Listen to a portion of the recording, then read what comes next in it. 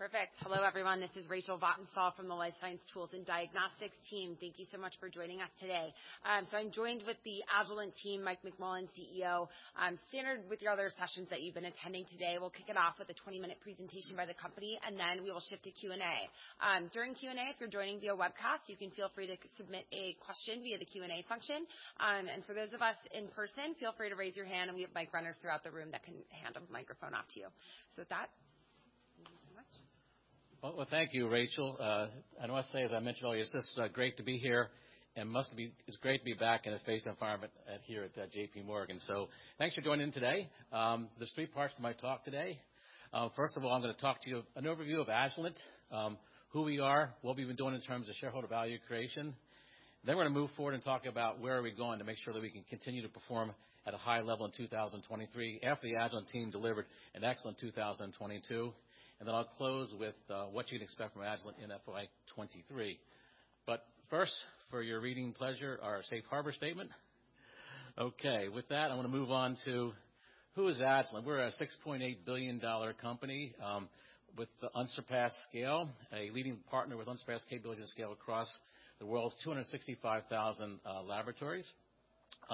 I would also say we've been working really hard to change the overall mix of the company's business. You notice we've highlighted here the move to almost 59% of our revenues today come from high-growth pharma, these connected high-growth areas of pharma, clinical diagnostics, and life sciences research. If you had a chance to listen to me talk last year in our virtual format, I talked to you about, we had a winning strategy as Agilent team. The Agilent team was performing at a very high level, and we were going to deliver. And that's exactly what we did in 2022. So we grew 12% core in 2022 on top of 15% of the prior year. Margins up 160 basis points in an inflationary environment that none of us have seen for a number of decades. And then our earnings per share growth continues to accelerate. We did 20% growth this year on top of 32 the prior year. So we're not at all satisfied. We continue to push ourselves. We're going to continue to drive shareholder value creation as we move forward. In fact, in terms of shareholder value creation, I want to remind you of what is our model here at Agilent. I stood in front of this group when I first became CEO back in 2015, and I described our shareholder value creation model at the time, which was to drive above-market growth, which is to have a continued expansion of the operating margin and deploy capital in a balanced way. That's been our model that's been intact since 2015. And what can you expect from that model? What we shared at our most recent Investor and Analyst Day back in, December of 2020, right, Bob? Above market growth, we think we'll do 5 to 7% core as a company, continue to expand operating margins. I'm sure we'll get into some of those details in Q&A, 50 to 100 basis points per year, and continue to use the strong Agilent balance sheet to deploy capital in a balanced manner. Where does that all lead to? Double-digit EPS growth. And you can see by our results for the last 2 years, we're delivering on this commitment here. And as I show you the results for the last 5 years, you'll see that it's been a continuous story of delivering on this model. In fact, these aren't just some theoretical business model that we talk about with investors. This is what drives the Agilent team. And what I would say with you is that if you look at the growth rate of this company pre-2015, which I called the creation of the new Agilent after our spinoff of our electronic measurement business and becoming a full focus company on life science and diagnostics, our growth rate has accelerated. So not only have our growth rate doubled, but you'll see in the last few years it actually has been accelerating with 15% core in 21, 12% core last year. I can remember being in front of a group like this 5 or 6 years ago talking about operating margin expansion. Could you ever get to 22% operating profit? Well, we've blown right through that. Margins are up 800 basis points since 2015. And last year, as I mentioned earlier, we delivered 160 points of improvement in an inflationary environment. Where does this all go to? Again, this idea of superior earnings growth, 17% CAGR through the last 5 years, 32 in 21 and 20 in the past year, going from $1.74 to $5.22 in FY22. So again, we've lined up our compensation systems. This is how we focus the entire company on this model. So it's more than a theory. This is what we do at Agilent. I want to dig in a little bit deeper about the comments on balanced capital deployment. So what do I mean by that? So we've got this great balance sheet. So how are we going to use it? So the way we're going to use this balance sheet is to drive investments for growth as a top priority. So let me start to the far right. So this includes organic investments of CapEx. Up through 2015, we've invested about $1.3 billion in CapEx, primarily to do the first phase of growth for our NASD business, but also to expand production capacity across other parts of Agilent's portfolio. Now, I hope you had a chance to catch our press release that went out yesterday, where we announced another $725 million on top of this as we continue to expand our NASD business. And I'm going to dig deeper about that, our plans there later on in my comments this morning. And then we've also deployed over $3 billion in capital for M&A, and we're really targeting great companies in fast-growing end markets, and we're really happy with our success to date. In fact, over 8% of Agilent's revenues today have come through acquired companies. And you'll hear me talk a lot about today this build and buy growth strategy that Agilent has. The build our internal organic investments. That NASD investment is one example of that, and then the buy, obviously, is what we've been doing with the M&A side of our activities. While returning capital to shareholders. So during the last 5+ years, we've paid out $1.6 billion in dividends. I think this is actually an underappreciated aspect of Agilent's capital deployment approach, which is a growing cash dividend that we've been able to do every year since 2015. And then share repurchases. We have brought back $4.4 billion worth of shares since 2015, over $1.1 billion in 22. And you may have seen a recent press release where we've been authorized by the board for another $2 billion, a realization of our share repurchase for another $2 billion. So again, what you're hearing is consistency of execution of what we already called our balanced capital deployment. Okay. It's not just about the numbers at Agilent, although we're very proud of the results we're delivering for our shareholders. We also have a role to play in society.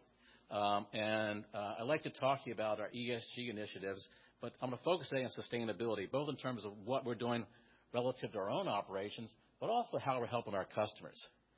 So let's first of all talk about sustainability in our own operations at Agilent. So we're committed to net zero emissions by 2015. At Agilent, though, there are real plans to get there. This is not a slogan or some kind of statement. It's real at Agilent. So we have multi-year plans that get us there. And in fact, since 2014, our carbon emissions are down 34%. But it's not about just what we can do with our own operations. How can we help our customers? So you think about when you talk to our customers, they're really engaged in trying to meet their sustainability goals, and Agilent has a role here to play. Think about the engineering prowess we have in terms of how we design our instrumentation. It's much smaller. It uses lots less energy, and a lot less waste is generated. So our engineering for sustainability is really a key part of what we do in terms of our NPI activities. We have an industry-unique refurbished business unit, which is basically a certified Agilent pre-owned. So instruments aren't getting disposed out somewhere in some dump site. They're actually being recycled and resold in the marketplace for other customers. And our efforts here have been actually recognized by the My Green Lab, and we have Eco product labels. You also may know that a energy consumption in a lab per square foot is right up there with what you see in hospitals and large commercial organizations. So our customers are very concerned about the energy consumption that happens in their laboratories. And this is where our Cross-Lab Connect organization go in, where we can go in and really offer them advice in terms of how they can reduce their energy consumption. So as proud as we are about the financial results we're delivering, we have a real role here to play in making the world a better place, and we're committed to doing that, both in terms of our own internal operations, but also what we do for customers. And as you might imagine, there is a little bit of a commercial story on the right-hand side as well as we help our customers with their sustainability goals. Okay, enough about the history in the past. Let's look forward. The point I'm going to drive home today is Agilent is a diversified and resilient business with multiple growth drivers. So what's behind that statement? Let me take you through that. So I think, first of all, it starts with the market. And specifically, where do you want to focus your company's investments? So a number of years ago, we decided that the priority investments, we were going to invest at a higher proportion of our investment dollars into the fast-growing pharma and clinical diagnostic marketplace, while at the same point in time taking advantage of secular growth drivers in applied markets. So our model is we can develop core technology and applicate those across multiple end markets. And I think as I walk you through our storyboard in terms of our portfolio, you can see why we've got this more diversified, resilient business. So building a more resilient business, this doesn't happen overnight.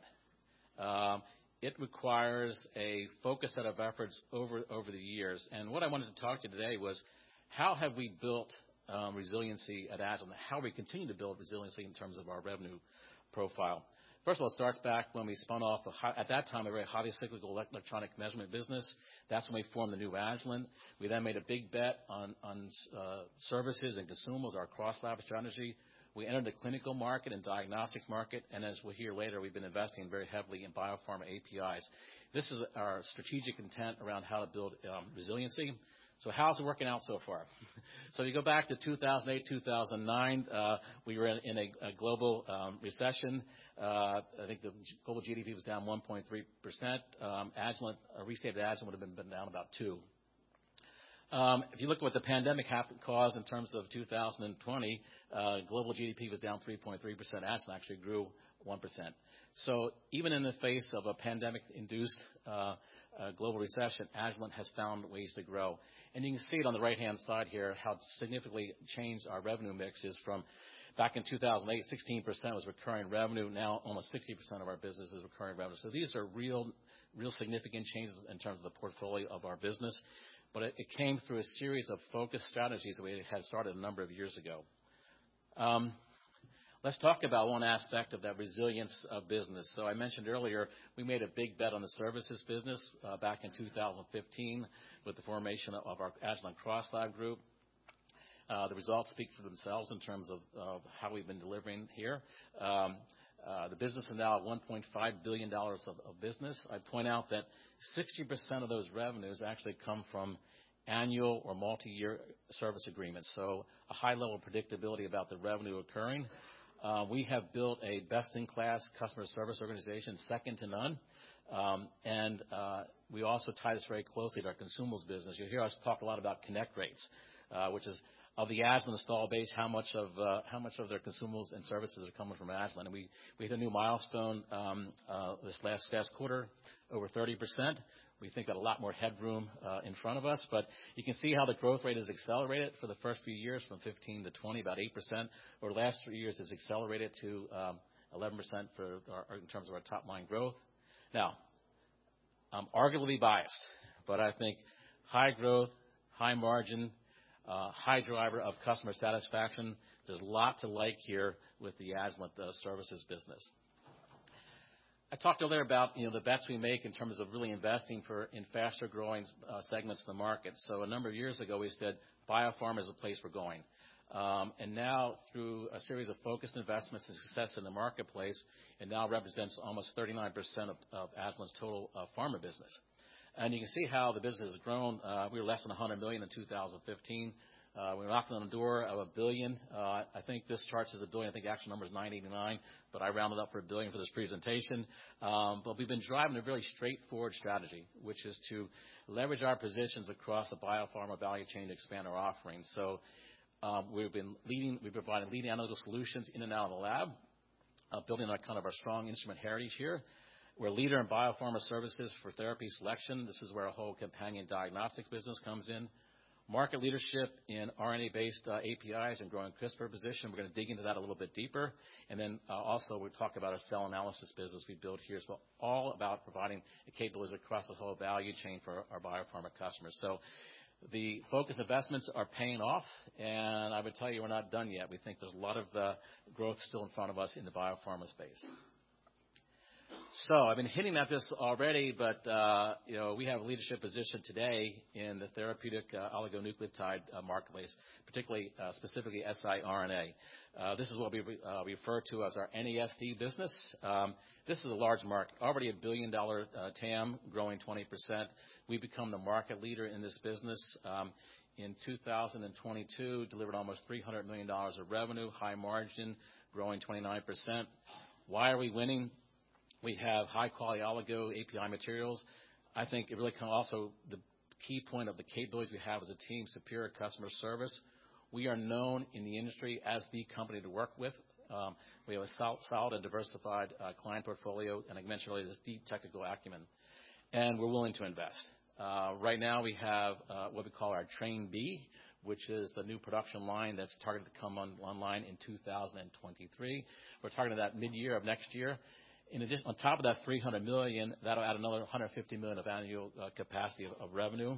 Again, we're pretty confident about how things are going to happen for us in 23 relative to Train B. And for the future, we're not done yet. If you ever have heard me talk before about this business, I've said, hey, there's more letters in the alphabet than A and B. In fact, we just announced yesterday in a press release that we're going to further expand that business. We're on the road to a $1 billion revenue business here as we invest $725 million in what we refer to internally as Trains C and D, which is going to give us additional capacity at siRNA, but also allow us to antisense and more CRISPR guide RNA materials. So we're very excited about this. This will actually double the revenues of NASD. Back to the sustainability story, our new design also incorporates a lot of sustainability capabilities to really limit the impact on water usage and waste production. So very exciting time for us, a great business for us, and highly connected also to our genomics research business as well. So very excited about our ability to be on the road to a $1 billion in revenue.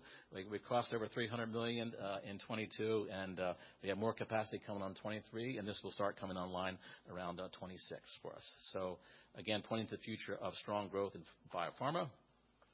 The cell analysis side of our business, the title here is The Buy Side is Working. This is a reminder. What's driving this marketplace is things like immunology, immunotherapy investments, cell and gene therapy, a really nice end markets. Through a series of acquisitions, we've built up a $400 million revenue business, growing 15% since FY20 on an annual basis. This will be an area of continued priority of investment for us as we move forward. And again, I think it really shows you the power of Agilent's business model, which is we can both build in terms of internal investments, I just shared it with you on NASD, but also buy and build some really nice new businesses for our shareholders and customers. Remember, on that slide, I said it's all about the markets. I said we've been really focusing on the higher growth pharma markets and diagnostics markets. But I also talked to you about the secular trends that are going on in this space. There's two that I really like to highlight here, which is what's happening in advanced materials. This is a big market, $1.5 billion. We are the undisputed leader in this space of advanced materials. Two secular trends I'd focus on here. I picked up a few headlines from the newspapers here, but as you know, there's a lot of onshoring going on relative to semiconductors.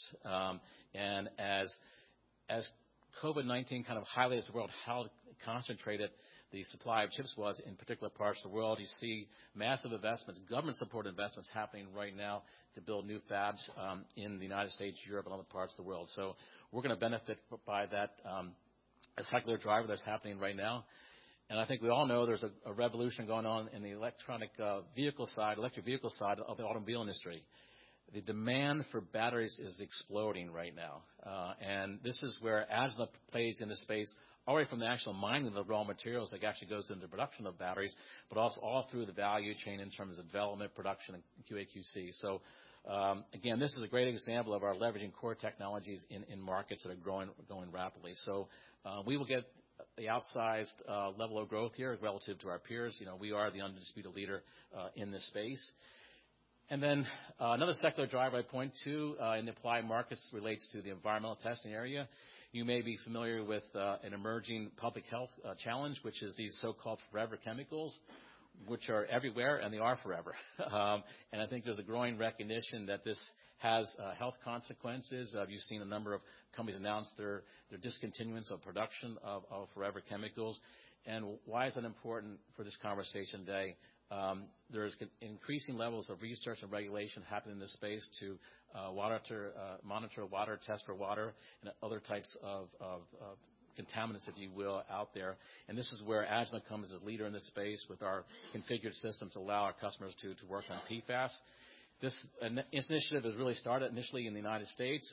It's grown in Europe, and we expect China and Japan also to follow suit with more regulation, creating new opportunities for the company. So I just highlight these last 3 months just to show you about this secular driver that happened in our applied markets business. So in my opening comments, I said, what can you expect from Agilent in 2023? Just a reminder of the guidance that we shared at our last earnings call. For the full year, we're expecting revenues of $6.9 to $7 billion. That would be core revenue growth of 5 to 6.5%, EPS of 5.61 to 5.69. And then for Q1, you actually see our core revenue growth is guided at a higher rate. 1.68 billion to 1.7 billion in terms of dollars for Q1, with core revenue of 6.8% to 8%, and the EPS of $1.29 to $1.31. So I went through the numbers pretty quickly. I want to get to Q&A, but I'm assuming you've got these already in your notes. But I just want to remind you what our guidance was in our last call. I'm going to close with a few key takeaways that I really hope came through in my conversation with you this morning. Agilent has a diversified and resilient business.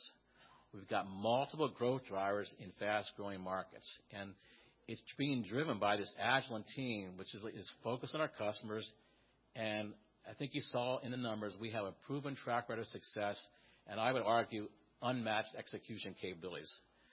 What you can expect for us in the future is we will continue to prioritize investments for growth, expand our base of recurring revenue, and anticipate and react quickly to changing conditions to deliver at a high level. So again, thank you for joining us today. And Rachel, I think we're going into Q&A. I think Bob's going to join us as well. Bob, come on up. So yes, we're shifting to the Q&A portion. As a reminder, if you do have a question, please raise your hand, and then we'll have a mic runner hand you the microphone. So thank you guys again for joining us. I figured just to kick it off, cyclical concerns. You highlighted some of the more nascent markets today, like battery testing, PFAS, also some of the, more semiconductor testing as well. But can you talk about how the portfolio has really shifted since 2008, and what is the resiliency of your portfolio today? So, how much would you view as your portfolio tied to those true, more cyclical end markets like energy? Yeah, Rachel, it's great to have that first question because you hadn't seen my deck before you prepared those questions. But hopefully what came through on a couple of key points I tried to make earlier, which is, first of all, the big mix of recurring revenue. So we've gone from 16 to 58% of our business is now recurring revenue. We now have a very large services business. We have a diagnostics business. We have an API business, and these tend to be fairly insulated relative to global GDP pressures.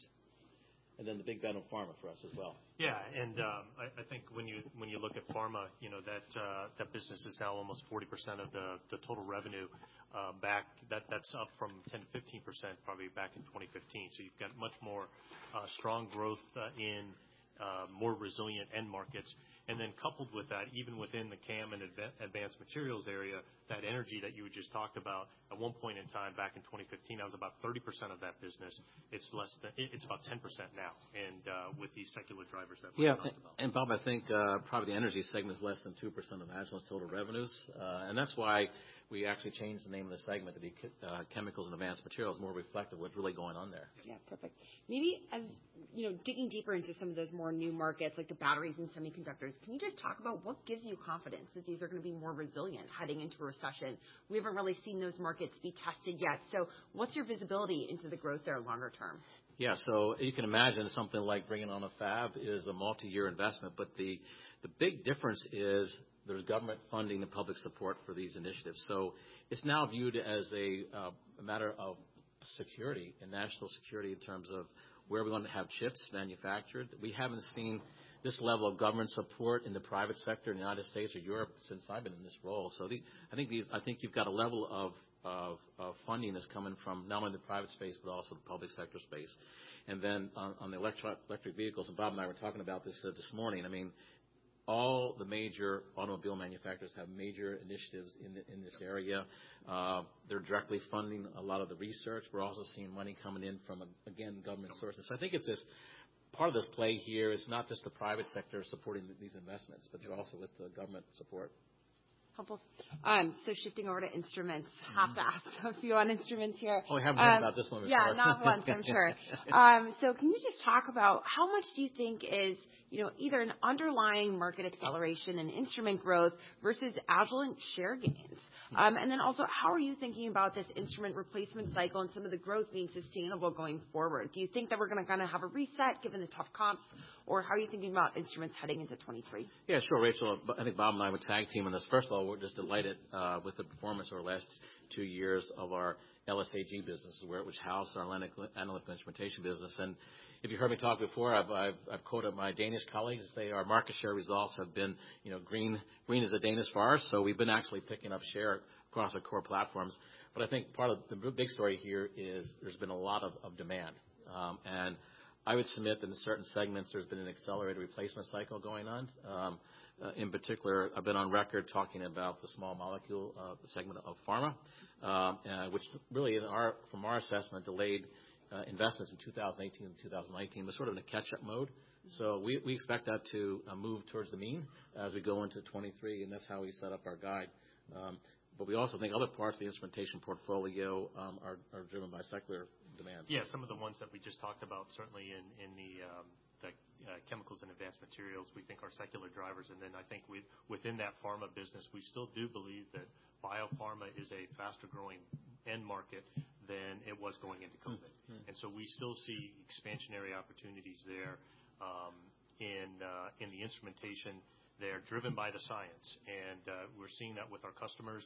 That's about 39% of the overall pharma business, as Mike just talked about, a combination of both instrumentation and services. And I think what's important here is it's really a workflow play. It's not just instrumentation, it's also the services and the applications, and that's one of the biggest areas of investment that we've been making in R&D, and we're seeing it in the results.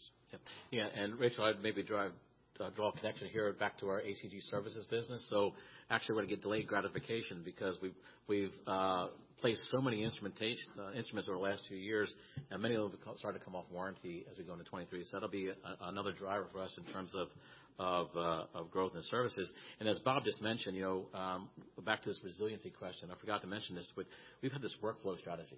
So as you sell a workflow around the instrumentation, you're often into a situation where for the next 7 to 10 years you have a recurring revenue stream with consumables and service relative to that workflow. Helpful. And so then maybe just looking at your guidance for the fiscal year 23, you've mentioned how you have really strong visibility into the first half of the year. You guided to 5 to 6.5% core growth off of a stellar fiscal 22. So can you talk about the implied guidance, more towards the back half of the year? Is that more, are you seeing some type of slowdown that could suggest that in the back half? Or is it really just out of an abundance of caution and conservatism given this point? And then, what level of visibility would you need to see to be comfortable with lifting that guide throughout the year? Yeah, so first of all, thanks for the characterization of 2022 as stellar. So I'll take that on behalf of the Agilent team. The way we set up the guide was we have really good visibility in the next 3 to 6 months. We know what's in our order backlog, and we know what's in our funnel. So, because I think that's really, if you look at Agilent's businesses, keep in mind that we're really talking about the CapEx instrument piece portion of the business. We have really good visibility the next 3 to 6 months for how that's going to shape out. As we set up the guide for the second half for the full year, we said we really don't know what's going to happen. It's not a prediction. It's just a measure of, if you will. Can I use the word prudent? In terms of our guide setup, which is, we really don't know how the back half of the year's going to look like. What I can tell you is through calendar 2022, as we finished off our order book, orders came in as expected for the full calendar year. So, Bob, what else? Yeah, you characterize it well, Mike. I think, as we look through, Q1 and Q2, we'll have more visibility, obviously, into the funnel, and obviously we're also going up against tougher comps in the back half of the year, so that does play into it. But I think it is kind of a wait and see. We're not seeing anything in the market that would suggest a slowdown in the back half, but we're a few weeks into the calendar year here, a few months into our fiscal year, and we'll know a lot more in a couple of quarters. Yep. Helpful. Then shifting over to China. So obviously Sure. we've had, some concerning headlines coming out of China with the recent outbreaks there. So can you talk about what you guys are seeing in the conversations that you're having with your customers in that region? Also, Lunar New Year coming up. And then finally, you've flagged some potential stimulus in China. So net, kind of walk us through what you're seeing in that market. And is there any upside or downside risk to that high single digits you've laid out in China for 23? Yeah, so let me just remind the audience, how things worked out in 22 for Agilent. So there's a lot of variation by quarters as we were experiencing government mandate to shut down to certain parts of the country. But for the year, we actually delivered 18% growth for China. So our business in China was very strong, and we have a great team there. I think we guided high singles for the year. We think that the recent change in the China government policy is a net positive for our business there, because we will have situations where our workforce may be affected with COVID, and maybe you won't be able to work for a period of time, but we're not dealing with government mandated restrictions. So we think it's overall net positive. It's going to take a little while to kind of work through some initial disruptions as the well-publicized waves have been gone through different parts of China. We're experiencing it right now, and we've gotten pretty good about navigating our workforce and being able to work from home and avoid situations where people can't work all the time. The one variation obviously would be whether or not if customers' labs have to be shut down for a period of time. Lunar New Year, I would just say, I was talking earlier this morning with one of our investors. I said I love to not talk about Lunar New Year, but it always seems to be the case. So for Agilent, this year actually will lead to a condensed revenue cycle in China. So we'll be fine for the first in Q1. So don't be spooked by Q1 numbers. It's all assumed in our guide that we'll have a week or so less of revenue. Yeah, I would say, Rachel, we're positive on China. Yeah. And we think that business is going to be the fastest growing region coming into this year, off a fast growing last year. The stimulus that you talked about, I think will find its way much faster than stimulus finds its way in Europe and in the U.S. into key strategic industries which we support, whether that be semiconductor, bioprocessing, and even the energy areas. I think that those are critical strategic areas that are part of their 5-year plan. Removing the uncertainty of the overhang around shutdowns and so forth, and being able to manage that internally, I think there will be disruption, I think short term perhaps, but it's much more manageable than all of a sudden government mandated shutdowns where you can't go to the factory. Yeah. And our capabilities are smack dab in terms of the priorities that the Chinese government has set for their country. So as Bob mentioned, we're very positive on China. Perfect. Shifting over to NASD then. So Train C&D, great to hear about that announcement this week. So you said that cost will be estimated $725 million, set to open in 2026 and 2027. So for starters, really, how should we think about the pacing of that investment over that time frame? And then on the demand side, can you talk through some of the levers there that gives you confidence that you're going to be able to warrant, enough demand to really double the capacity there? Yeah, Bob, you want to take the first piece? Yeah. As you can imagine, we've done a lot of work trying to quantify that and looking with our existing customers and looking at the clinical trial demand of not only our existing customers but also other opportunities, and feel very confident. And one of the reasons that we feel confident is if you look at the therapeutic areas that are being targeted for oligonucleotide therapeutics or siRNA, they're broader and broader patient populations. So more and more patients, and we're just seeing that with some of the products that we have on market in partnership with our partners. And so we're looking at that. We feel very confident about that. We already have Train B already orders in hand. And when we look into the future, not only looking at our existing customers, but the number of new therapeutic areas that are being focused on, we feel very confident that there will be enough demand out there to satisfy the capacity that we have. Yeah, I wanted Bob to speak to it because it's not just me that shares the excitement around this business. And Bob, maybe you can talk a little about the pacing of how the CapEx will be deployed over. Think about this pacing. We're as a reminder to what Mike just talked about, we're scheduled to have Train B, which is $150 million of revenue opportunity coming online mid this year. We expect that to be actually fully ramped up by the end of our fiscal year on an ongoing basis. So that'll be a nice 23. We're expecting double-digit growth for that business, and then going into 24 as well.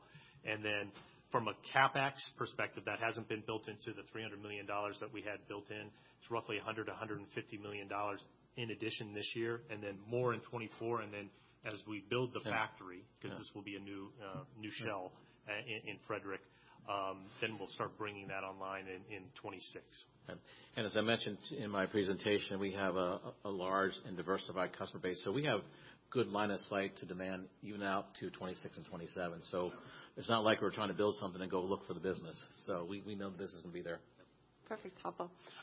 Then during your comments earlier, you mentioned some of the small molecule and the robust growth there. It grew 21% in fiscal 4Q. Really strong numbers for small molecule. We haven't seen that in a long time.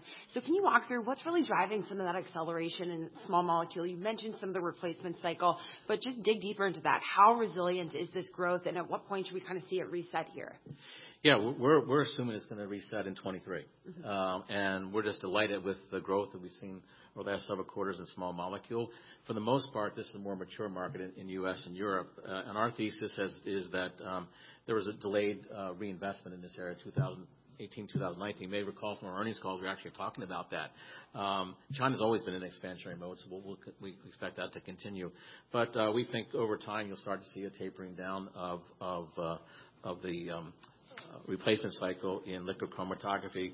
But again, keep in mind, it's still an attractive market, even when they're going to still invest, but it'll probably like 5 or 6% growth rate as opposed to, 20 plus. Helpful. So also in terms of announcements, you announced a partnership with Akoya last week. So I was just wondering if you could dig into that. Why was Akoya the right partner to partner with from a technology perspective?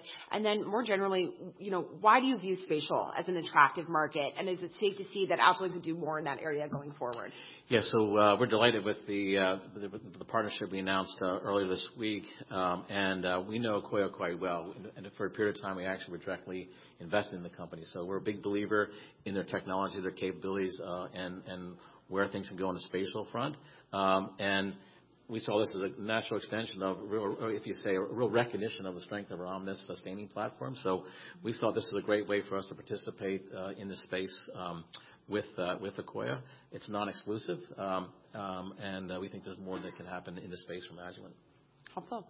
PFAS testing, that's an area that you and some of your peers have started to talk about much more meaningfully recently. So can you talk about, you highlighted some of the regulation here today, but what should we look for going forward? Are there any other regulations coming down the pipe on PFAS, and how meaningful of a market can that be? Yeah, I think you can expect to see more regulations. And a lot of it's being driven in the United States at the state level. I think you'll start to see things happen at the national level. We expect the same thing to happen in Europe as well as China and Japan. So this is a $200 million market we think is growing greater than 10%. We expect that growth rate to continue for a number of years. Helpful.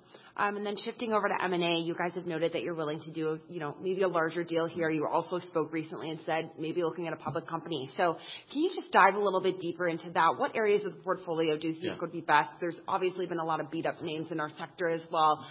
So, what areas are you really looking at from M&A? Yeah, by the way, our recent comments aren't anything new. It's just a restatement of what we've always said, which is we have the ability to do larger deals relative to our till date was the biotech acquisition, but we have really strict parameters in terms of how we think about M&A, both in terms of maintaining investment grade.